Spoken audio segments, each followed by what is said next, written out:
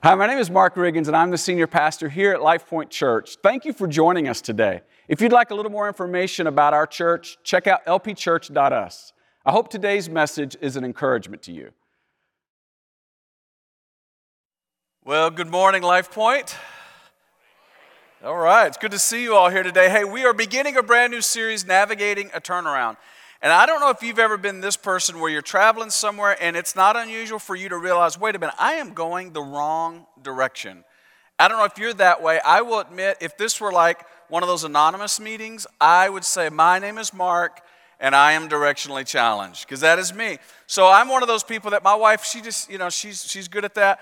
She'll say, we'll be pulling out the driveway. She'll say, hey, we're going to Dallas. And I'll say, great, which way do we go? And she'll go, well, you want to jump on the tollway? You want to jump on Preston? I go, no. Right here at the driveway, do we go right or do we go left, right? How many of you would admit, like me, you are directionally challenged? Good, I'm amongst friends. All right. How many of you do you feel superior to us right now? Yeah, good. I love it. I have a theory. In fact, if I were doing marriage counseling for anyone right now, the first question I would ask is there someone who's found in this group? We got a lost person, yes, but do we have a found person? I am convinced God always puts a lost and found together. Otherwise, you would be in trouble. I don't go anywhere without my phone using the GPS because it is the only way I wouldn't be in trouble. But I am always finding myself needing a turnaround. Now let's talk big picture. In your life and in mine, we all have times when we need a turnaround. Times when maybe you feel lost, when you feel overwhelmed, when you feel like you're discouraged or maybe you're disappointed, and you get to that place where you think, how do I get out of this? And maybe you're here today and you feel kind of alone. I just want to give you some really good news. If that's you in any area of your life that you feel like could be better, should be better, and you need a turnaround, you're not alone.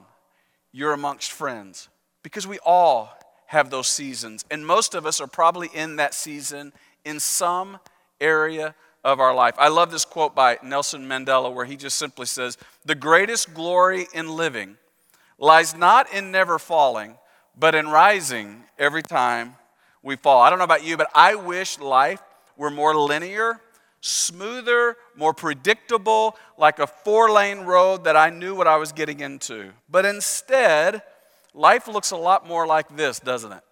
It's like all the ups and downs, all the things I didn't expect. I never thought this week would look like this. I never thought my life in this season would be like this. This was completely unexpected. And so some of you are in a storm. Some of you are headed toward a storm. And I want to kick off with this question. What do you do when it dawns on you that you're going the wrong direction? Maybe you're going the wrong direction in your career. Maybe you're going the wrong direction in some of the choices you're making in your life right now. Maybe you're going the wrong direction in your health, in your finances, in your marriage, and maybe your thought pattern, and maybe in your attitude. But maybe there's some area where you would recognize, hey, if I were to really come clean, there's some areas I know I'm going the wrong direction. Well, what do you do when it dawns on you that you're going the wrong direction? I just want to tell you, if you're not a follower of Jesus and you're here today, we're so grateful that you're here. And this series and this topic applies across the board. These are universal principles that will help us navigate the turnarounds we all crave and desire. So with that said, as we unpack this series, we're actually going to unpack an ancient story for the next few weeks. And this ancient story teaches us how to navigate a turnaround. And I want to show this mural to you. It's a mural of a picture on a wall in a monastery in Greece, and this picture depicts the book or the story we're going to look at in Scripture today. Does anybody have a guess of what it is? Yeah, you can say it out loud. You're right. Say it. Jonah and the whale. That is a vicious-looking whale, isn't it? I don't know about the Grecian history, but they love to make those whales look vicious, intimidating, scary. This is a great picture. And the thing you may not know about this story of Jonah and the whale is it's very controversial. This is one of those books where skeptics will try and disprove the credibility of the Bible using this story. Scientists will say, well, it's humanly impossible for a man to survive in the belly of a whale for 3 days. And in fact, some people would say, some Bible scholars say, well, it wasn't intended to be an actual historical event. It was a metaphor that we can learn truths from. And in reality, there are a lot of metaphors we do learn truths from. That's one side of the aisle, so to speak. We learn a lot of truths from metaphors. In fact, how many of you have ever heard of this one? Slow and steady wins the race. You ever heard of that one? Slow and steady wins the race? Yeah. I suspect we all believe this is true, meaning steady, faithful, time in the same direction. We're going to get where we want to go. We believe that that is true, but none of us believe there was an actual tortoise and hare that ran a race and the tortoise actually won, right? Because we learn from metaphors. We can learn things that are actually true from metaphors. So there's one side of the aisle that is controversial for that reason. And then there's another side of the aisle, whereas conservative scholars would say, no, this was an actual historical event that took place. In fact, some of us, me included, may have grown up in churches where the pastor simply said, look, I not only believe that the whale swallowed Jonah, but I believe if the Bible said that Jonah swallowed the whale, I would believe it, right? And so there's both sides of the aisle. What I want us to focus on, though, is whether you land on the historical or metaphorical side of this book or this story, we don't want to miss the point. The point of the story is what is essential. It is teaching us something about God, and it is teaching us something about how to navigate a turnaround. It's a perfect book that applies to our life, and it is extremely relevant. And so if you're new to this story, I want to give you just a little background of the book of Jonah. The book of Jonah, which is a fascinating short 4-chapter book. If you don't know it, the Bible is not a book. The Bible is a library or a collection of books made up of many different genres. And as you can see from this graphic, there's about 4 different genres in the New Testament, 5 in the Old Testament, 5 in the New. And Jonah is placed in the prophetic books. So you see Jonah down here. It's one of 17. But what's unique about Jonah is, unlike all the other 16 prophetic books, Jonah, the story is about him. It's about the prophet. Whereas all other 16, it's the prophet speaking. Usually it's a message or a warning. But in this case, it's actually a story about Jonah. It has a unique place in Scripture. And so when we read the Bible, we want to understand the genre. We want to understand the literary form. Now let me give you the quick theme of the book of Jonah, and then we're going to dive right in because the theme is really critical. You're going to see it show up over and over again. It's a cycle. First, God tells Jonah to do something. And believe it or not, Jonah rebels. He says, nope. And then there's turmoil. And then Jonah becomes desperate for God to fix it as he obeys. And then God tells Jonah to do something, and Jonah says, nope. And here we go, around and around we go, all throughout the book of Jonah. Here's what I think. This is not only Jonah's cycle. For a lot of us, if we're honest, we could replace the name Jonah with our name, and that is often the cycle we go through too, isn't it? If we're honest, this is a lot of our stories, as this has been the cycle in some seasons of our life, and you might even be there now. You might find yourself in turmoil today. You might find yourself in the storm today, and you might need a turnaround. And Jonah is going to teach us exactly how to find it. So let's pick up the story. Let's begin in the beginning. Jonah chapter 1, beginning in verse 1, as we learn some principles that are relevant for us today. Verse 1 begins, "The word of the Lord came to Jonah, son of Amittai, go to the great city of Nineveh and preach against it because its wickedness has come up before me." Now, God just told Jonah to do something. Now we're going to see Jonah rebel. We're going to see the cycle right out of the gate. In fact, read these next 4 words with me of verse 3. Say it with me. But Jonah ran away. Here we go. God told him to do something, but Jonah ran away from the Lord and he headed for Tarshish, which, by the way, don't get that confused if you're familiar with Tarsus, with Paul in the New Testament. This is a very different city. Tarshish.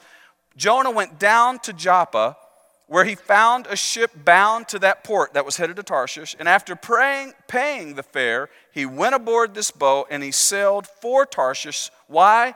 To flee from the Lord. He's rebelling. He's going against what God said. Look, what's really interesting, and this is so important to the story, This isn't one of those stories where it's like, oh, he accidentally made a wrong turn. He was supposed to go left and he went right and he went a couple blocks and he could have fixed it. Like it was a mistake, an accident. No, this is a very deliberate decision.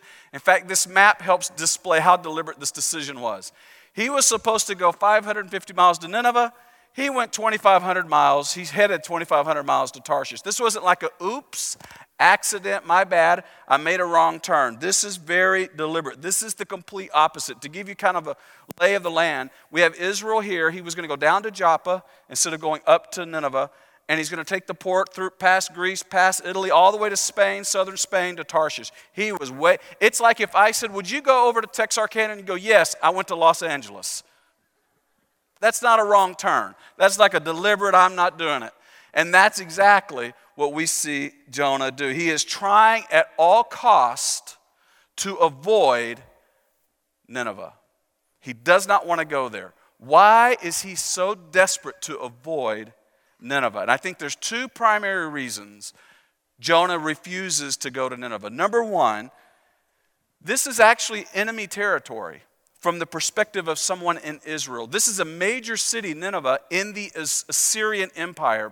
This has been 8th century BC. And this was a city, this empire would often invade Israel. They would actually take people captive. They would destroy towns. And to go there, there's no way. It would be the most unpatriotic thing to do. It would be like somebody asking you to go and evangelize Al-Qaeda. And you would be like, why would I do that? That's the most dangerous and frankly unpatriotic thing I could do. This was what Jonah was facing. He didn't want to go. He would have been considered patriotic to not go to Nineveh. And so he's refusing to go, one, because it would have gone against his national identity. Here's the problem. God told him to go to Nineveh. And the problem is, Jonah did what all of us are tempted to do from time to time, and that is to prioritize his national identity over being a follower of Jesus. He was sort of flying the wrong flag at the top. And I just want to give a quick warning, if I can, here, 2024, as we enter into this political season, that we as followers of Jesus would be followers of Jesus above everything else and everyone else. In our conversations, in our heart, guarding our minds, and so forth. Because we don't want to be headed for Tarshish when we're supposed to be going to Nineveh. But I think something deeper is going on. One, there's a national identity challenge. There's a natural enemy. But number two, and I think this is really important, going to Nineveh for Jonah would have been very difficult because something would have had to change in him in order for him to go and live amongst these people, because inwardly he hated these people, like most people in that region would have. They knew people who had died at their hands. It was very easy to despise these people, and to go to Nineveh would have required something to change in him for him to evaluate, oh, there's something greater than the hurt I've experienced. There's something greater than the love that the love of God could give me. That would have required an internal change in Jonah's life. And I just want to tell you what you know is true, and this is what Jonah teaches us. It is easier to rebel against God than it is to change myself. And sometimes we see in the story of Jonah over and over, God is asking him to do something that would require change, and he rebels against God because it's easier to rebel against God than it is to change myself. And sometimes we rebel simply because who likes change, right? I don't want to have to change. And sometimes it's hard change that God asks of us. And sometimes we just don't want to deal with it, or we don't want others to see it. There's something I'm struggling with internally. There's something in my heart that's going on I don't like. Maybe it's a fear of abandonment, a fear of intimacy, a fear of rejection. Maybe it's lust. Maybe it's greed. Maybe it's arrogance. Maybe it's just I've gotten a comfortable pattern I'm in and I don't want it disrupted.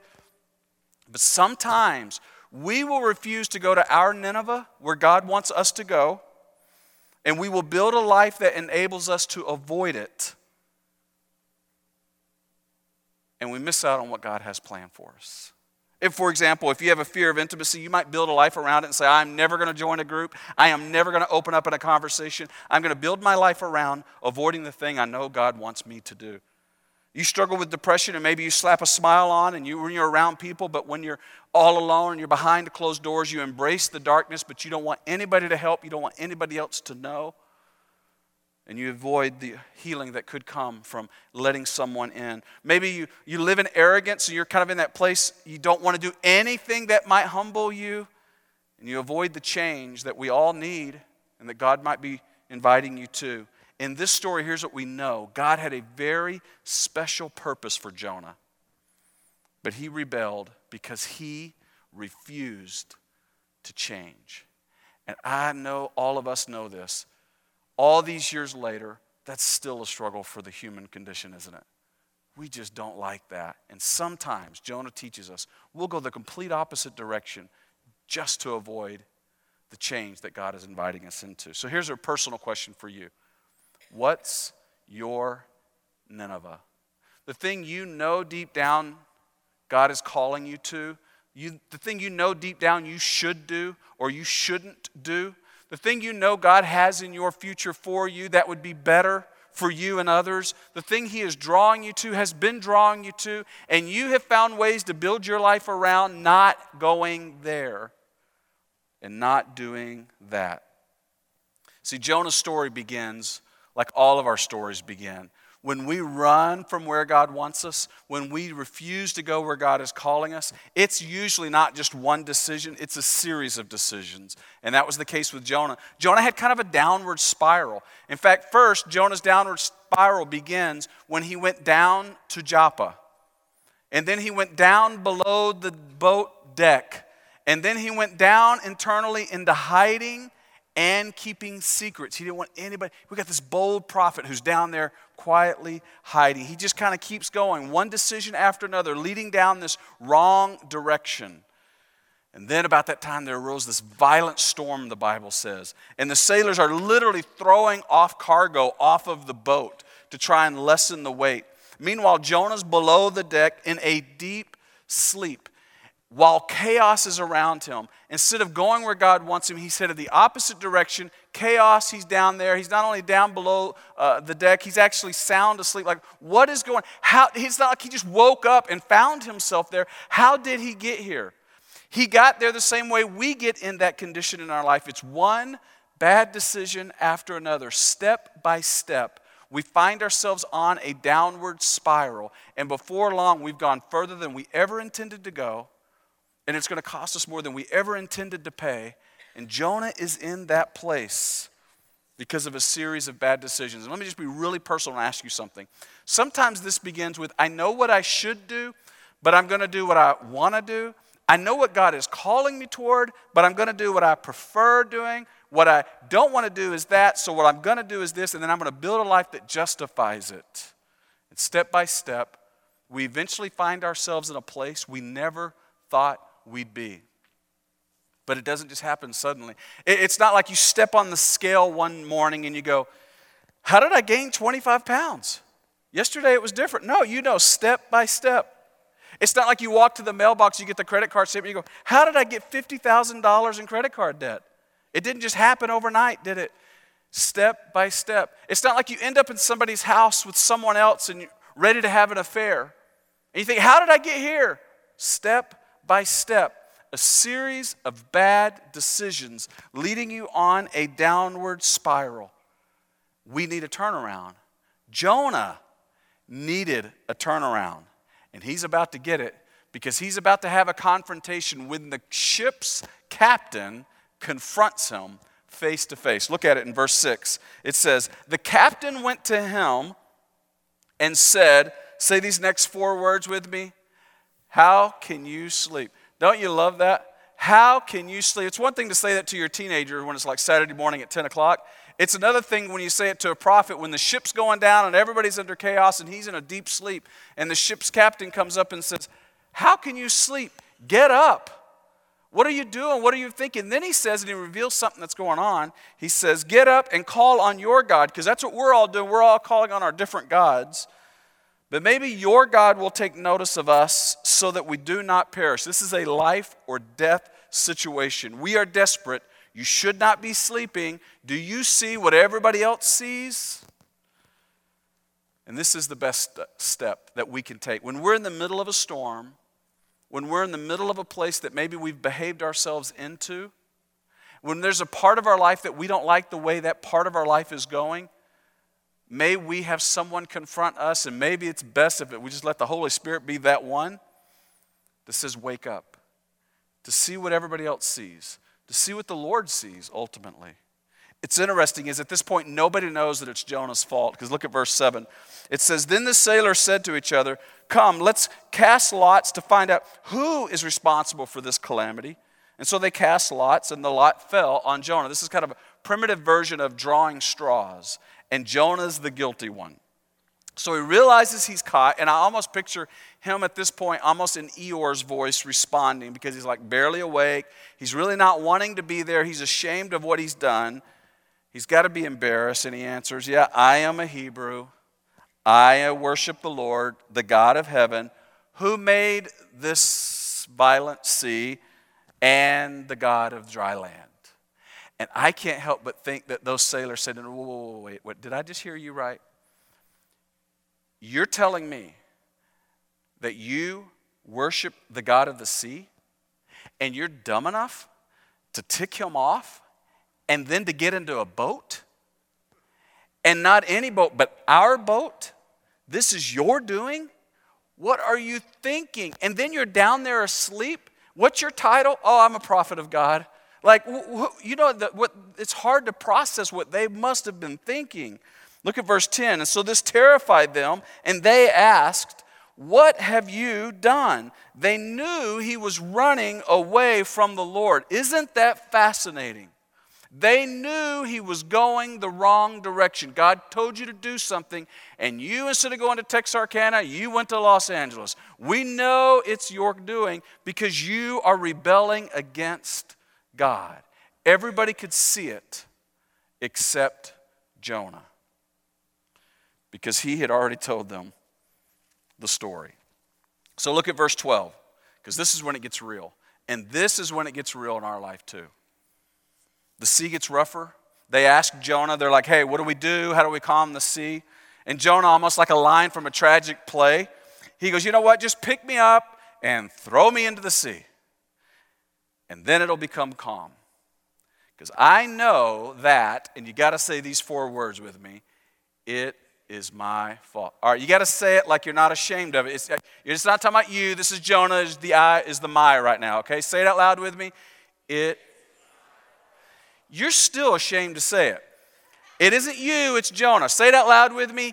It is my fault. Those are the 4 hardest words in the English language.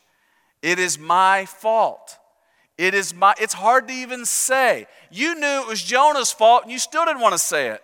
It is my fault. Look what he says. This great storm has come upon you, and it is my fault. Listen, this past week I was reminded that I am human, right? I am right there. It is not. I don't like to say those 4 words either. This past week, Thursday morning, I got a speeding ticket for. Don't judge me. I'm like, this is confession is good for the soul. I was in our neighborhood. I was going 35 and a 25. No, 34. Thank you. 34 and a 25. That's important to me. So it wasn't a school zone, it wasn't construction, it wasn't anything like that. I thought the speed limit was 30. Frankly, I thought I was going 30. Officer said otherwise. So I get pulled over. Here's my first reaction to this speeding thing. By the way, he did not give me a warning. He gave me a ticket. I'm not bitter, but I just tell you that. So the first reaction that I had was, I'm pretty sure the speed limit is 30, not 25. And then my second reaction was, I'm pretty sure I was going 30, not 34. I think your gun might be broken. And then my third reaction was, my small group jinxed me. Let me tell you what happened. Wednesday night we had small group, and our small group leader got pulled over speeding on the way to group. Something's in the water, I guess. But he didn't get a ticket, he got a warning. And then we began to talk about, when was the last time you had a ticket?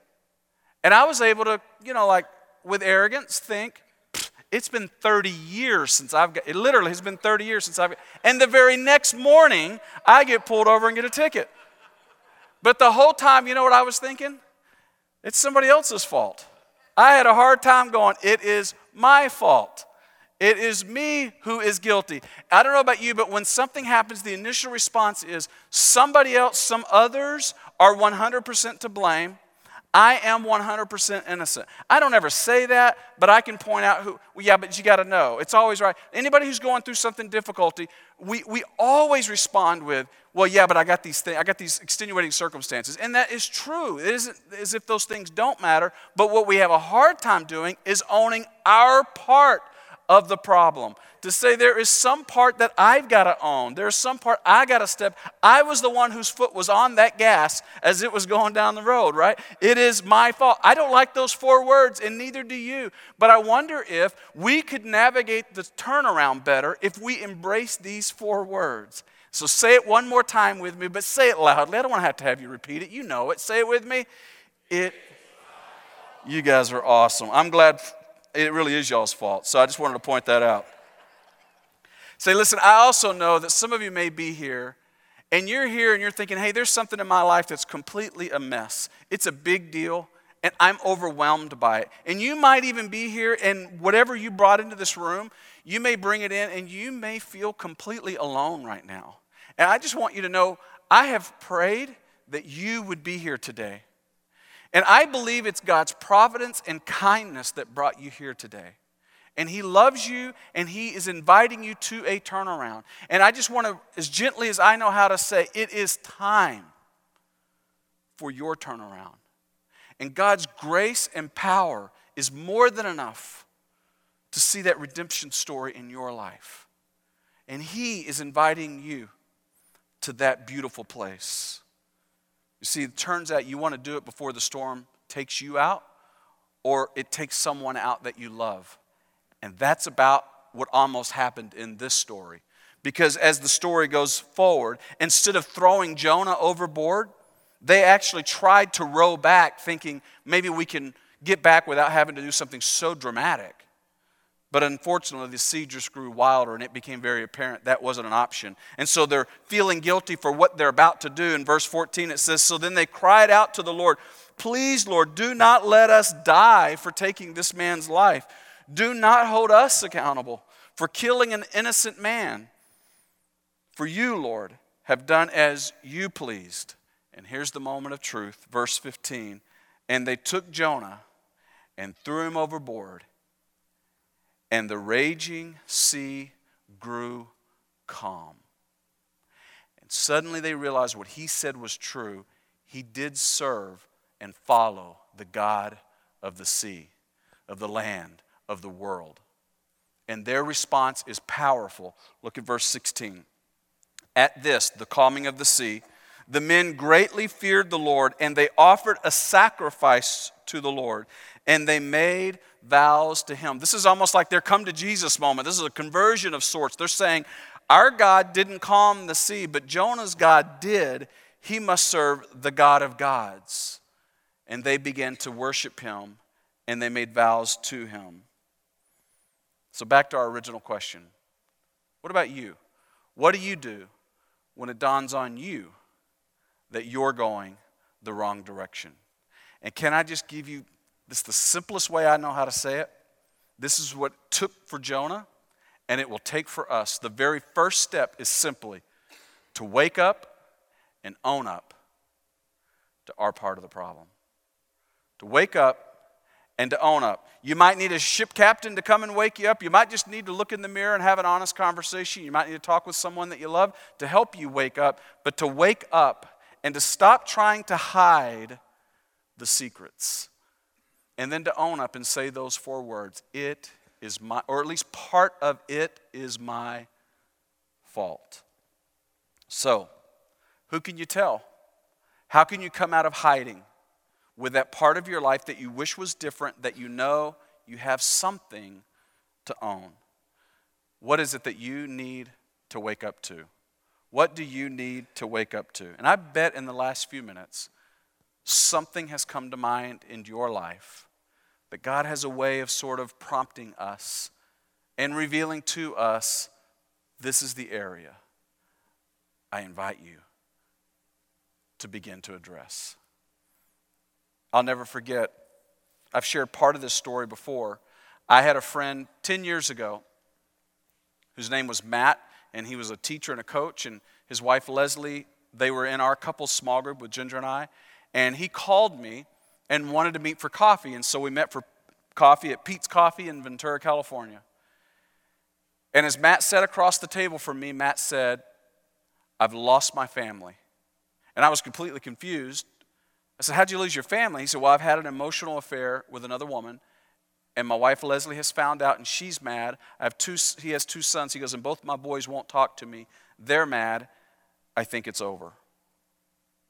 The problem was, it wasn't what he said wasn't what surprised me. It was how he said it that surprised me, because he felt like he was almost arrogant, kind of a flat effect, kind of a hardness in the way he was talking, and emotionless and almost numb. It was almost like he was still asleep.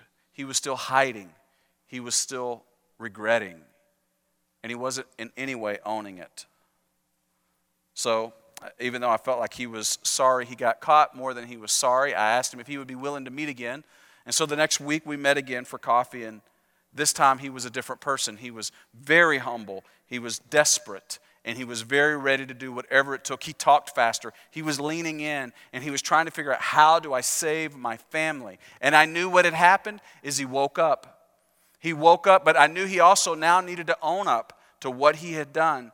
And so we had a conversation between him and Leslie, and we talked about, would you be willing? And they said yes. And so as they went to group the next time, Matt owned up in front of the whole group some of his behaviors and some of his struggle and some of the journey he had been going down, kind of secretly going down this road. And we were able to surround him and pray over both of them. And then in the months ahead, they were going to counseling regularly. They had a lot of support in their lives. Our group was just a piece of that. But they were really trying to restore, and eventually they did restore their family. They restored their marriage. He restored his relationship with his sons. It was a beautiful story of redemption that only I believe God can write.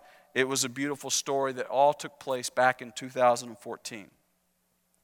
And last year, Matt died unexpectedly at the age of 53.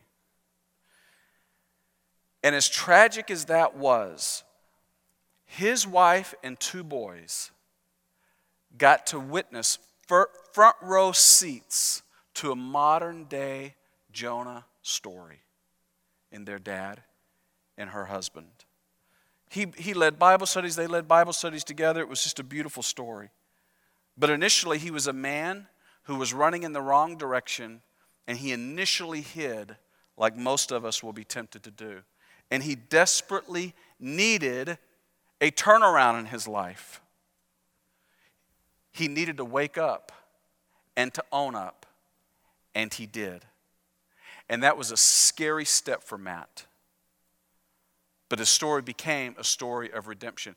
And forever his life for me will be a great story that reminds me it's never too late for a turnaround. And I don't know what you're dealing with, but I'll promise you this. If there's something in your life that needs to change, I guarantee you feel just as scared as Matt did to think about coming clean and to opening up about what's going on in your life. But the truth is, what Matt and Leslie would have shared is what many in this room would share, and many around the world who've taken this step. It is scary, but it will be worth it in the end. It'll be the best step you can take. You can't imagine the beautiful things God has on the other side of your coming clean, of your waking up and owning up to the part of the story that you've contributed to. But I just got to tell you, you got to find somebody. You got to talk to a trusted friend. Maybe it's a pastor, maybe it's a counselor, maybe it's somebody in your small group. You got to find somebody that you can trust, that you can open up, that will walk with you through this turnaround. So let me be real personal now. In what area of your life do you need to wake up? Others might see it, but you're trying to avoid it. In what area of your life do you need to wake up? And who can you tell? Who can you confess this to? Who can you open up to? Who can you confide in? A trusted friend. And then secondly, are you willing to own up to your part of the problem? It is extreme cases, and there are some, where it is 100% someone else's fault. In most cases, we have something to own. What part of the problem, and are you willing to own it? And if you're here, I just want to say, if you don't follow Jesus currently, Here's the really good news that Jonah reminds us of. There is a God who deeply loves you and will do anything to navigate your turnaround.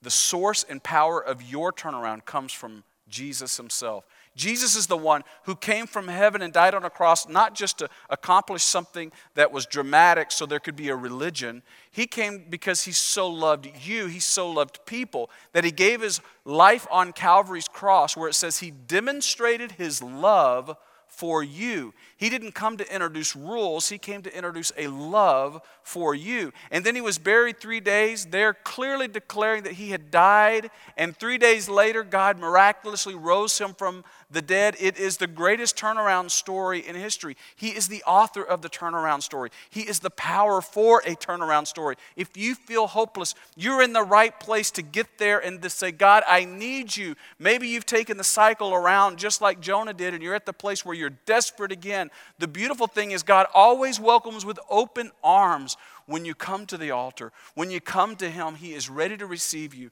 and he is ready to transform you.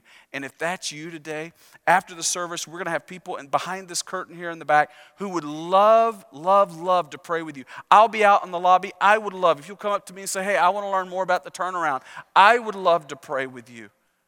And for all of us here today, I want to do this as we close, do something a little bit different.